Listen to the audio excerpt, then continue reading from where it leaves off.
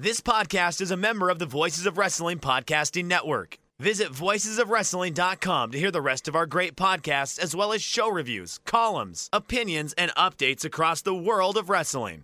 And I say, hey, what a wonderful kind of day. If you could learn to work and play and get along with each other. Welcome everybody to Wednesday War Games episode number 37. Joining me, as always, is my loyal, steadfast, and internet-friendly co-host Liam, except he's not. Liam is here, but he's not here. It's like a weird mind puzzle in which Liam will feature on the show, just not with me at the same time. It's obviously because we've fallen out and we are extremely at odds, but of course we are committed to the podcast. So despite hating each other's guts, me and Liam will now host the podcast together, but separately. It's not at all because he's moving and he has terrible Wi-Fi. But nonetheless, on this episode, I will give you the rundown of what went down on AEW and NXT. Me and Liam don't actually hate each other, it's fine. But I'll give you the rundown of what happened on AEW and NXT, and then we'll go to Liam, who will give you also his takes on AEW and NXT. He's like, oh, it'll only be... I listened like the first 2 minutes. So if we do repeat ourselves, it's because I haven't listened to him and we're basically one brain. But I listened to the first 2 minutes just to, to see how his audio was and stuff like that. And he was like, oh, I'm only going to talk about 5 minutes. And the audio file he sent is 20 minutes long. So that's minus me editing it. So it'll probably be slightly shorter than 20 minutes after I edit it. But nonetheless, I will only hear his takes when I'm editing the podcast. So if we do repeat ourselves, if he has the same takes as me, you know they're the correct takes. If he has different takes from me, you know they're the wrong takes. Hopefully we'll be back to a regular concurrent episode, however you describe a regular podcast where two people talk to each other. Hopefully we'll be back to that next week, as opposed to, I guess it's also concurrent when one person talks and then the other person talks, and then we'll go back to me for the wrap-up. But other than that, let's actually talk about these wrestling shows, shall we? It opened AEW Dynamite 1 last week, so we will talk about AEW Dynamite this week, or Fyter Fest, if you will, because it was Fyter Fest against the definitely not hastily thrown together Great American Bash this week. It's funny, you wouldn't have noticed if you just watched the show, but they tweeted a picture of a giant Great American Bash banner that they had there on to the left of the ring during the show, and you would never have noticed the fact that they just dropped an NXT logo on top of the WWE logo from an old banner if they didn't tweet it out, where you could expressly see that that was what they did. So I appreciate your self-sabotage, WWE. I'm really here for that. But yeah, AEW at Fyter Fest, NXT had Great American Bash, both night 1, night 2 of each show will be next week, because God forbid these shows don't counter-program each other at every turn because they're desperate for ratings. But nonetheless, AEW opened with Wardlow and MJF against the Jurassic Express and Jungle Boy in a tremendous match. A really good match. Like, probably the best match on the show. Like, the first 45 minutes of Dynamite, absolutely superb. Great television. The rest of the show, not quite as good, but those first 45 minutes were excellent, and that opening match ruled. Ton of good Luchasaurus stuff, ton of good Jungle Boy stuff. Wardlow, fantastic. Dude's a star. Dude should be the biggest star in the world, and he'll kill MJF, who was, I guess, also in this match, before Wardlow becomes the biggest star in the history of all elite wrestling. Maybe even the biggest star in the history of wrestling. And then Wardlow will be the man that leads AEW to victory in the Wednesday Night Wars. It's our official Wednesday War Games prediction, but nonetheless, great match, great opener. They're still doing dissension between Wardlow and MJF, which I'm not a fan of. It feels far too early to even tease dissension, never mind execute on it. But alas, hell of a match! Which brought us to match number 2. Probably going to be a short enough episode this week, because without someone to bounce off, I don't like doing audio by myself, but we won't deprive you of a podcast this week. We did of last week, and that's very cruel of us. I know you desperately expect Wednesday War Games every week, and when you don't get it, you're very sad, understandably. So we have given you an episode, even if probably going to move through it at a relatively quick pace, because Liam went 20 minutes, of course. We have to go through it at a relatively quick pace. Hikaru Shida defeated Penelope Ford to retain the AEW Women's Championship. Another really, really good match. A match that overachieved on every level. Like, if you were to look at the lineups for NXT and AEW this week, and you were to say, between Sasha Banks against Io Shirai and Hikaru Shida against Penelope Ford, which will be the better match? Most people would have predicted Io Shirai against Sasha Banks. Most people would have been wrong, because Shida against Penelope Ford was a much better match. Shockingly good, very well laid out, very well paced. Shida is a pro. Not that Penelope Ford is bad, but she can be prone to being bad. She's certainly not good yet, but she's getting there. And this is proof that put her in there with a real pro, and she can be carried. And she was, to a really good championship match. Penelope Ford's best match. Shida, a true pro's pro performance. Really held this match together, very well laid out. All of Ford's hope spots were very well executed, particularly very late when Shida hit a Falcon Arrow and then Ford rolled through into a pin. Great near fall. Tremendous stuff. AEW's women's division may not have a ton of depth, but what they do have is really good anchors for it as champions. Whether it was Riho at first or now Hikaru Shida, there's a couple of champions there who can really hold this thing together while, the likes of Penelope Ford develop over time. Cody Rhodes defeated Jake Hager to retain the TNT Championship. They did the advanced stat stuff on screen, so they had a bunch of stuff up there like strikes per hour. Fun fact, Cody 107 strikes per hour to Jake Hager's 111. Grapples per hour, Cody 15 to 35. Pin attempts, Cody 21 to 9. Fouls, I don't know what a foul is. Like, is that like when the referee admonishes somebody or they don't break a count on time? I don't know. Apparently fouls, Cody 7, Hager 29. And submission seconds, which is a euphemism for rest holds in the case of Jake Hager. 106 seconds for Cody to 322 for Hager. It's the first time they've done those kind of advanced stats, and I like the idea of them, but stuff I think would be more appropriate is like win percentage, or how often a certain move wins a match, or how they win matches, match victories via submission versus via strike versus finishing maneuver, because Cody would be very interesting because he usually wins matches a number of ways, including this match, which Hager locked on a choke and then Cody kind of rolled him over into a pin. Much better executed roll over into a pin than that Cody and Darby Allin match a few weeks ago. That's a few months ago at this stage, but regardless, this was fine. Cody and Hager was fine. There's nothing special. It was a decent match. Cody retained. Yeah, that's about it. It was a solid mid-card match. Cody needs somebody probably more interesting than Hager in the empty arena era to have a really good match. This might have been one of Hager's better matches anyway. I preferred it to the Moxley match, and I preferred it to the Dustin Rhodes match. So Hager does have that going for him. It was better than his two other very bad matches. Chris Jericho was on commentary all night, and I like Chris Jericho as much as the next guy. I think Chris Jericho is a tremendously talented performer who can be trusted to do basically everything you need him to do. But dude, to just tone it down a little on commentary. Just, take it down a couple of notches. It's everything that comes out of his mouth, he's shouting, and I don't understand why. He's just like, I'm gonna shout every single word, instead of at least speaking every so often in a normal voice. And it's just like, dude, just take it down a couple octaves and only shout like 2 times per episode instead of shouting every line that comes out of your mouth. It's like all commentators. Like, there was a time when Corey Graves was very good, then he became very bad. There was a time when Matt Striker was very good, and then he became very bad.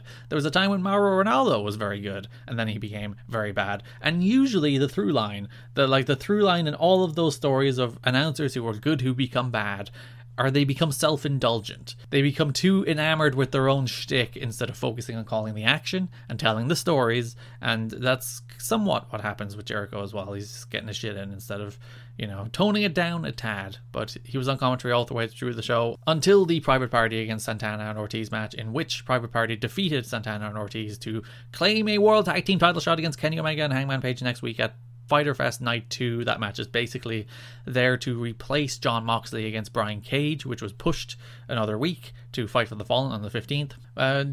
This match is okay. It has a lot of the problems I think a lot of Private Party matches have, in that they're less than the sum of their parts. Private Party remind me of a probably more polished version of the SATs, if you remember the Maximo Brothers back in the early aughts, where they were one of the most innovative, impressive tag teams you'll see in a long time, but a good 60% of everything they did didn't come off.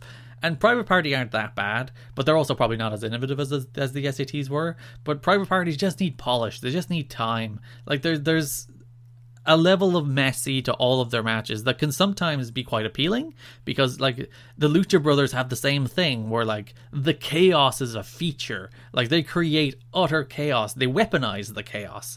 Whereas in the case of Private Party, the chaos is more of a bug. It more drags it down. And I think they'll get there. They're certainly they're immensely talented. They will certainly be a top tag team in AEW someday, but that day is not today, even though they're getting a tag team title match next week. Santana and Ortiz lose way too much as well. Like, come on. At least give them the win here so they can face Kenny and Hangman next week. And maybe they're saving that match, I don't know. But Santana and Ortiz and the Inner Circle in general lose way too often. Like, Sammy is the designated pin eater, but he's suspended at the moment. Santana and Ortiz just basically lose literally all the time. Jericho, he's I suppose a little better, but Hager loses all the time too. So you're like, what's the point of all these people? They're all losing. They could really do with some wins, especially over Private Party. But yeah, I thought it was better than the match they had last year, Private Party and LAX. I didn't like that match much last year at all, but still not great. Still not the match you think these two teams should have, which hopefully they will get to someday eventually. After the match, Jericho and Orange Cassidy were pulled away from each other, setting up their match next week at Fyter Fest Night 2, which I probably will be the main event next week, now that Moxley and Cage has been pushed, which it'll be interesting to see how that does as a main event. Taz came out to cut an interview about how Moxley is a coward and WWE run a sloppy shop, and that the Brian Cage-Jon Moxley title match will now be on the 15th instead of the 8th. So that's about it. Taz is a good promo. He's believable. He's one of those people who, when he speaks, you believe him, and it's good. You should believe everybody when they speak, and that's not always the case. And I think some people are too busy putting up a facade, putting up the irony layer between them and their characters, so that they don't need to be believed because they don't believe it themselves. Like, they'll never. If you don't believe the words you're saying, the audience will never believe you. And I think Taz always believes the words he's saying. The words that come out of his mouth are words that he believes, and he says with conviction. It reminds me a lot of Samoa Joe. Samoa Joe is also one of those wrestlers who you just believe. Whenever he says anything, he could say anything, but his delivery and his intent and his tone and his just general demeanor, you believe him. As opposed to some other people. Like, that's my problem with Joey Janela a lot. Like, Joey Janela is one of those irony wrestlers who works very well in GCW, in that specific environment that has been created in GCW. Joey Janela is tremendous. On AEW, he hasn't found his voice. He hasn't found his character voice that works on a national television show, rather than, a meme-friendly environment in GCW. But yeah, Taz, very believable. Best Friends made their entrance, driven out by Sue, Trent's mom, in a minivan. And Trent's mom was like, have fun! And then Trent thanked her. It was the best entrance in the history of wrestling. I'm not going to walk that back. It's a factual statement. There has never been a better entrance in the history of wrestling than this Best Friends coming to the ring in a minivan driven by Trent's mom. It was actually better than the match, which slightly disappointing. Yeah, I'm going to go with disappointing. Best Friends against Kenny Omega and Hangman Page was a good match. I think it was a good tag team title match that just didn't hit the heights. It didn't feel like this big dramatic main event tag team title match. It probably wasn't nearly as good as like the general rule that Kenny and Hangman matches have been, and even Best Friends matches recently have been. So yeah, maybe these two teams don't have chemistry. I both liked and disliked the finish. I think it came somewhat out of nowhere, but I like the idea that Hangman kind of wins the match's clutch by himself, and because basically the last 2 minutes of this match was just a mini singles match between Trent and Hangman Page, and Hangman won to retain the tag team titles. So I like that as a general rule, the idea that Page is honestly the quote-unquote star of the team who wins the matches, unlike Kenny. But it didn't feel very climactic. It was good. Just good. Lowercase good. Which was AEW Dynamite, Fyter Fest Night 1. I thought the first 45 minutes, the first two matches of the show, I thought were absolutely tremendous. Both overachieving, both felt hot, both felt like pay-per-view level worthy. And then the rest of the show wasn't bad. Cody and Hager was good. Private Party against LAX was good. And Kenny Omega and Hangman Page against Best Friends was good. So it's not like the show fell off a cliff, but it did have a relatively steep decline in quality from hour 1 to hour 2. Good show though, solid show. Less good was WWE NXT with their Great American Bash Night 1. I didn't like the show at all. I thought the show was mostly bad, and there was 3 matches on the show that I thought were actively terrible, really really bad. We opened with Tegan Nox against Candice LeRae against Dakota Kai against Mia Yim. 4 generally tremendous pro wrestlers, people who you can rely on to have good matches, who are solid and can always deliver, and they're rarely sloppy, and they pretty much always deliver in these environments. Like the Takeover in Your House match, which I think had all 4 of these people, plus Raquel Gonzalez, and I can't remember who the last person, Shotzi Blackheart was the last person in that match. Like, that match was really good. That match was really well put together. This match wasn't. God, this match, it was bad in a weird way, because it felt like in slow motion, and when we got down to Dakota Kai and Tegan Nox, they were wrestling as if they were in like the 55th minute of a 60-minute match. Like, they were exhausted and, you know, desperately fighting for everything, and every blow was this like arduous battle, and like that's not the match this was. I'm sorry, you can't do that. You can't just pretend this is a war of attrition just because it's convenient to you. That's not how this works. And exchanges were sloppy, and they were slow, and they were disjointed, and the commentary was weird. This match, like, I don't know, people have been saying this match was good, and I don't get it, because I thought this match was really bad. And I don't usually think matches with people like this, who are really talented wrestlers, are usually this bad.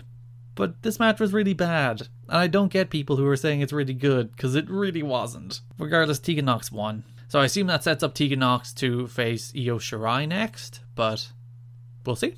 I don't know. Io seems busy. Damian Priest challenged Cameron Grimes to a match next week, because Lord knows that's a feud that needed to continue. Timothy Thatcher against Oney Lorcan was fine. I don't know, like, I thought this match would be cool, because it started with Oney Lorcan throwing a cool slap, and I thought they were going to, like, have a big fight, but instead they rolled on the floor for a while, and then had a cool 2 minutes, and the match was, like, 11 minutes long, with 4 in a commercial, so it was fine. Again, there's nothing special, but, like, again, people will rave about this match, because they slapped on a few holds, but, like, it didn't have much of the escalation, or drama, or tension, or urgency, or like, holds. When you do a holds match, it either has to be intense, or it has to be impressive, and this was neither, and I just wanted more fire and fizz to this, and it was just kind of there. It was bad Tim Thatcher instead of good Tim Thatcher. Rhea Ripley defeated Aaliyah and Robert Stone. Oh, how Rhea Ripley has fallen, that she is doing comedy matches with Robert Stone and Aaliyah on a frickin' quote-unquote, it's not quite a takeover level event, but it's supposed to be like a pay-per-view equivalent show, and that's not how you treat a big star on a pay-per-view equivalent level show, because, God, this, like, what happened? Why did this happen to Rhea Ripley? Why did they give up on her? Like, she won the title, it was meant to be her big moment, and then she lost it 4 months later, and then Io won the title instead of her, and now she's doing comedy spots with Robbie E. Like, how did this happen? How did they let this happen? At one stage, Rhea Ripley was honestly, like seriously, the biggest star in this brand. Like, Shayna Baszler against Rhea Ripley felt like a huge match back in December. And now Rhea Ripley is down to just wrestling Robbie E in comedy matches. It's like 2017 TNA. Like, what are we doing? Why is this happening to Rhea Ripley? What, like, I don't get it. I'll never understand. But she won. She sold far too much in this match. This match went through a commercial break. Whoever formatted this show and thought Rhea Ripley versus Aaliyah and Robert Stone needs to go through a commercial break, it should be fired, I think, immediately. Like, for the love of God, stop it. Stop what you're doing right now, and don't make this match go through a break. It wasn't even that long. I don't get it. Rhea won. I don't know what they're going to do with her next. Maybe more comedy with Robbie E. Maybe she'll end up being managed by Robbie E. Who knows? Roderick Strong is still trying to overcome his fear of Dexter Lumis, but they had a strap match in which the strap was barely used, by the way. I think Strong whipped him with the strap twice in the entire match, so I don't really get the point of a strap match where you don't use the strap. I guess they're still connected by the wrist, but then you just do a chain match. But even a chain match where you don't use the chain is stupid.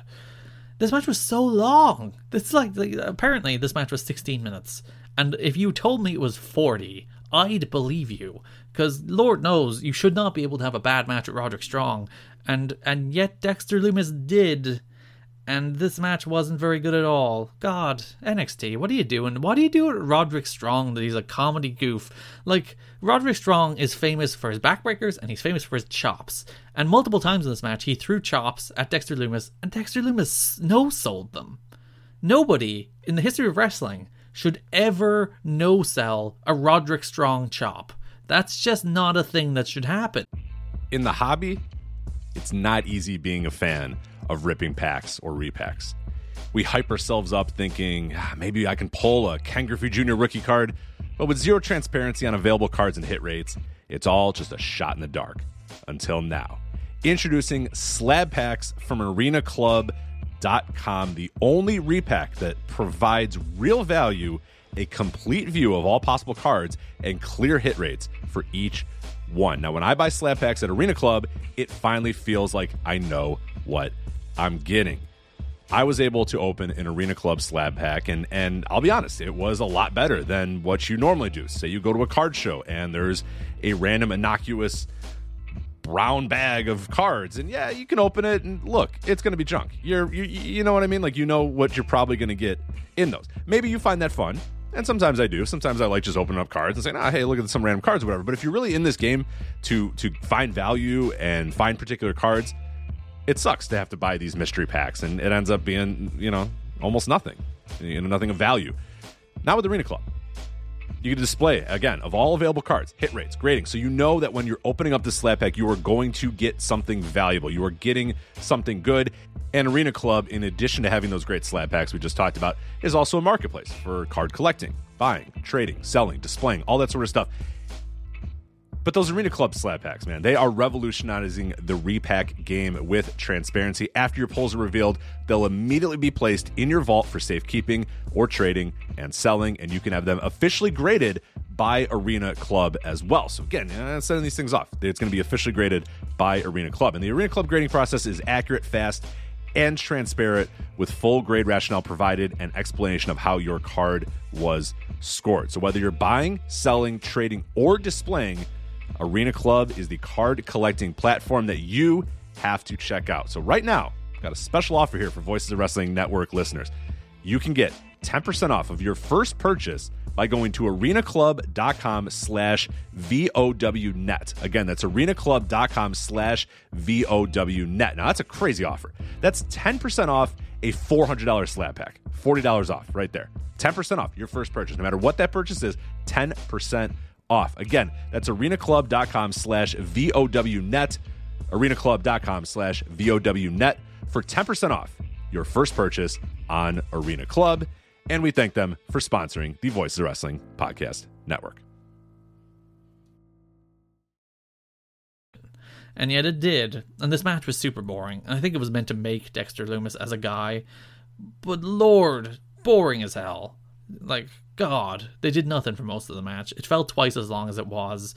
It mercifully ended eventually with the Katagatame choke thing, assisted with a strap. Didn't even look particularly good.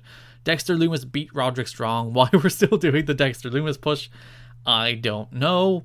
But regardless, it's still a thing that's happening. And God, I don't know. Best thing on the show was like a 3-minute video package on Keith Lee against Adam Cole next week. Really good video package, really setting the table for next week. Good stuff. They should do more of this instead of Robbie E comedy. Legado del Fantasma, which is the faction featuring Santos Escobar, Joaquin Wilde, and Raul Mendoza, came out. They basically did the same angle they did a couple of weeks ago. They're cutting a promo. Spud comes out. Spud's cut off after he valiantly fights. But this time, Breezango come out to make the save. So that sets up those three against Breezango and Spud next week in a 6-man tag, which should be a fun match. Like I said, I want a ton of Legado del Fantasma 6-man tags, and we're getting one next week, so I cannot give out. Mercedes Martinez is still coming, and that brought us to our main event. Io Shirai defeated Sasha Banks after interference from Asuka in a match that was pretty good. Again, like the AEW main event, it falls into the category of disappointment, because I think it was pretty good, not great, but it's Sasha Banks against Io Shirai, a legitimate dream match, and it did not live up to the dream match hype. It was pretty good. Like, it's the same as Trent against Hangman Page and Kenny Omega, in which the match wasn't bad, but I had much higher expectations for the match, and the match certainly did not live up to them. It was a solid TV main event, nothing special, nothing that people will go back to and remember in years and years to come, but it was certainly better than the bad matches on this show, so that's a plus. It was the best match on NXT by a mile.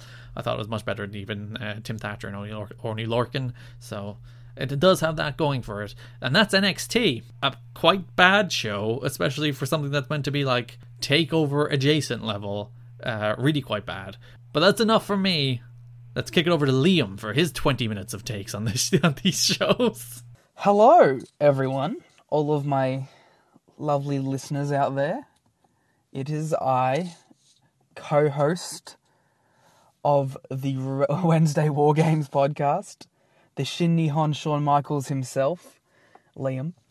Just providing a little interlude here, coming on the pod to give some brief thoughts, just a little 5-minute thoughts on Fyter Fest and the Great American Bash. Last week, we decided to skip the week due to mainly the same issues that are plaguing us this week, in that I am moving. And as I think in the lifespan of this podcast, that has been something I've done a few times. It's a part of my life. I live in one place, I go to university in another, so I'm back and forth a lot. And right now is the big move where everything's packed away. I don't exactly have a stable internet connection. Last week I couldn't even watch the shows until like 2 or 3 days after they had happened. So that's why we didn't have a podcast last week. And that's why this week, my good pal, my good friend and legendary co-host, Garrett Kidney, will be doing a solo show because, you know, he does have an internet connection and can record his thoughts on the matches. But I didn't want to leave you guys without some sort of address because, you know, you guys you give us the pleasure of listening and supporting us, and that is appreciated. This is very weird for me. I'm just sitting in my car, holding my phone to my face, using an app I've never seen before to record my thoughts. These feel like big shows, and well, one of them felt like a big show, but it felt like a big week then, and I thought I'd just, you know, I asked Garrett if it would be alright if I just sent a little 5-minute thing with some thoughts about the shows, and he was gracious enough, as the editor of the Wednesday War Games, to take me up on that. So I guess, you know, since AEW won last week, purely on the poll, I'll just go through. My original plan was to do like just a couple good things and like one bad thing from each show. Just, you know, I'm not going to run down the entire shows because Garrett will do that for you. But one of these shows didn't have many good things, so the formula's in the air at the moment. But we'll go to Fyter Fest first. I want to give a big shout out to MJF and Wardlow versus Jurassic Express. A really hot opener.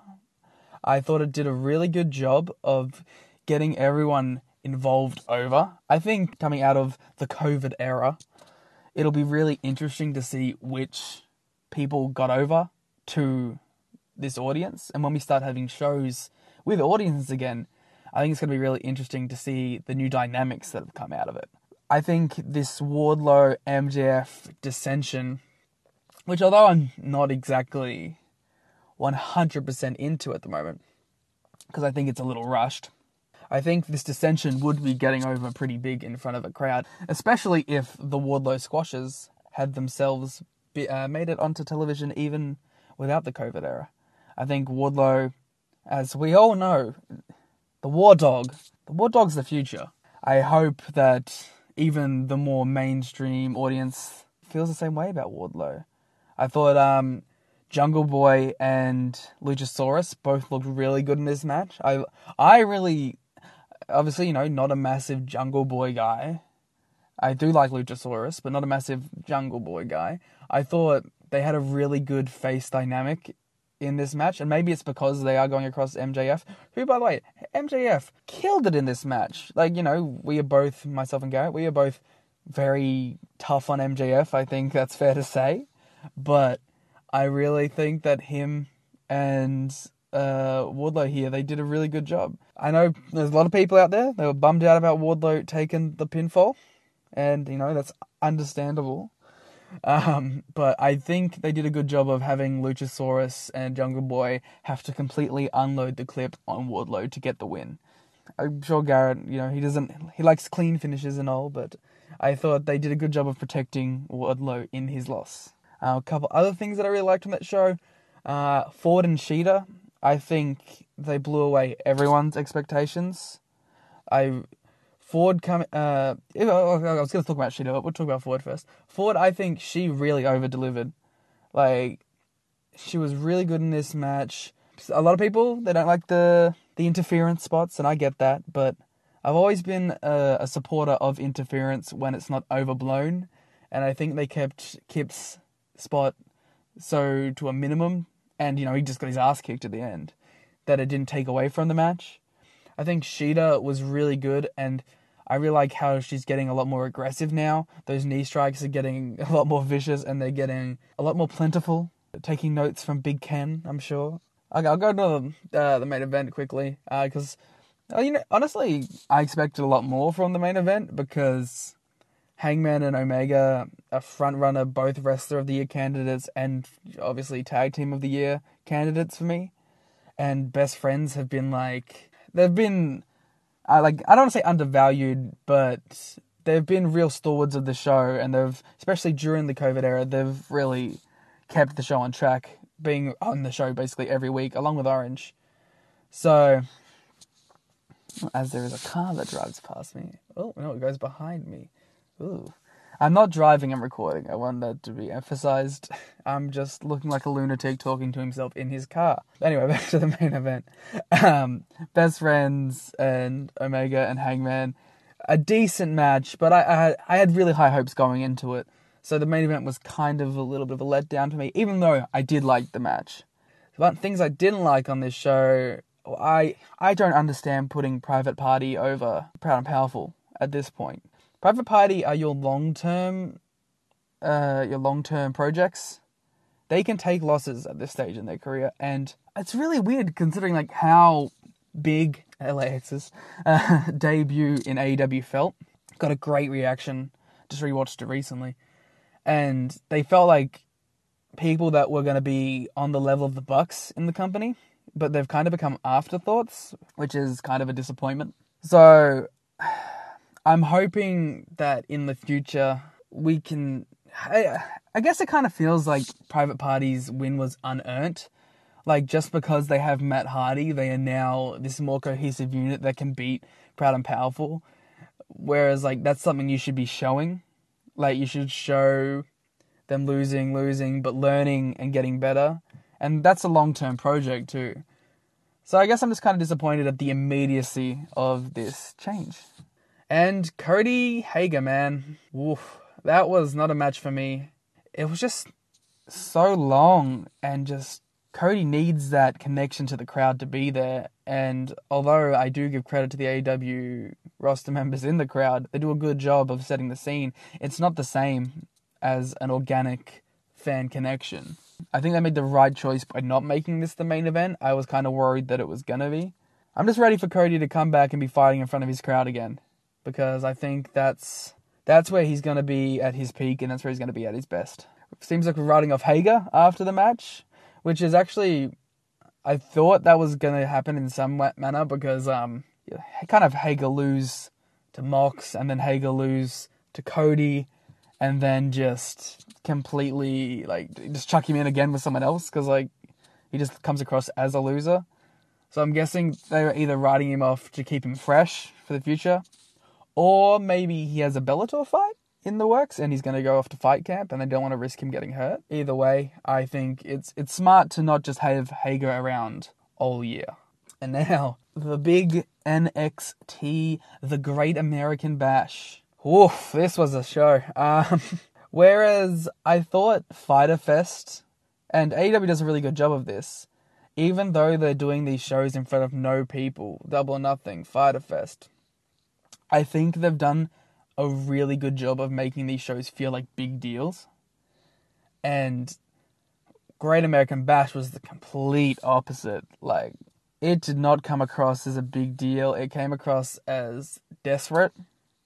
And it came across as second rent to me. Which, desperate may be. Oof. The good bits of this show, I'm sure Garrett will tear into Thatcher and Lorcan enough that I don't have to do anything to say about that. I thought it was okay. A little disappointed. That's only because I've seen what they have done.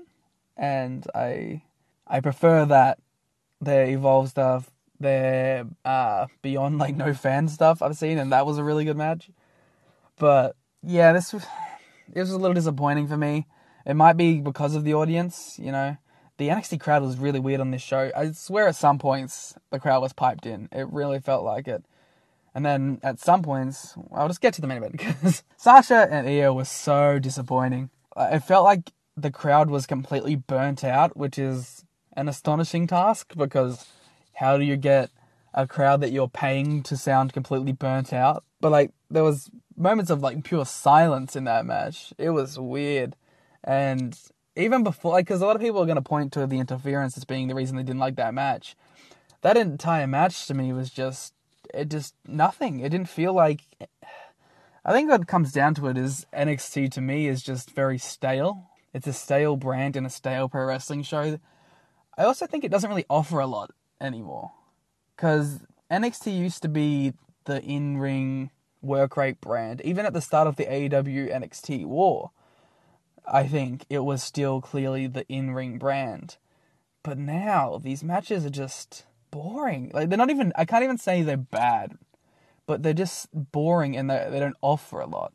The opening match, although it was really worked with the heels being the faces and the faces being the heels, and I don't remember a single thing Candice LeRae did the entire time, I still don't think it was a bad match. It just, nothing happened, and I don't remember a single thing from it. Like, I think part of the opening match, I'm jumping all around. I need a Garrett Kidney here to keep me in check. I'm sorry, but I'm just going to go with the flow.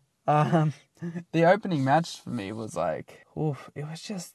I think the problem was that the two faces in that match, Nox and Yim, neither of them felt that they had been pushed to that level in recent months. LeRae and Nox felt like both legitimate contenders for the title, whereas Nox and Yim just felt like they were pushed in there for the sake of being pushed in there. And I think that hurt the match when, you know, your match is going to be worked around your baby faces.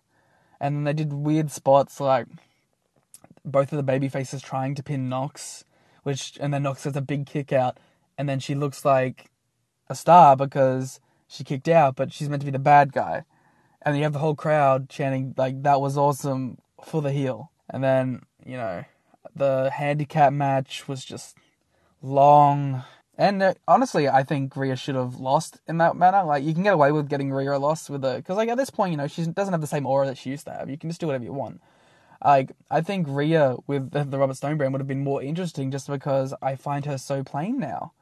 Like, she's lost her mystique completely. And the Drake segment was just dreadful as well. This guy comes across as a massive dope because he just keeps running out and getting beaten up. I do like Santos Escobar's whole group and shtick. I think it has a cool look to it, a cool aesthetic. And I was going to say, he didn't really impress me a lot in the Cruiserweight Classic, the Cruiserweight Tournament. But I like the gimmick enough to give this a try. I'm trying to think, like, I just watched this show and I don't remember much else that was on it. Dexter. Okay.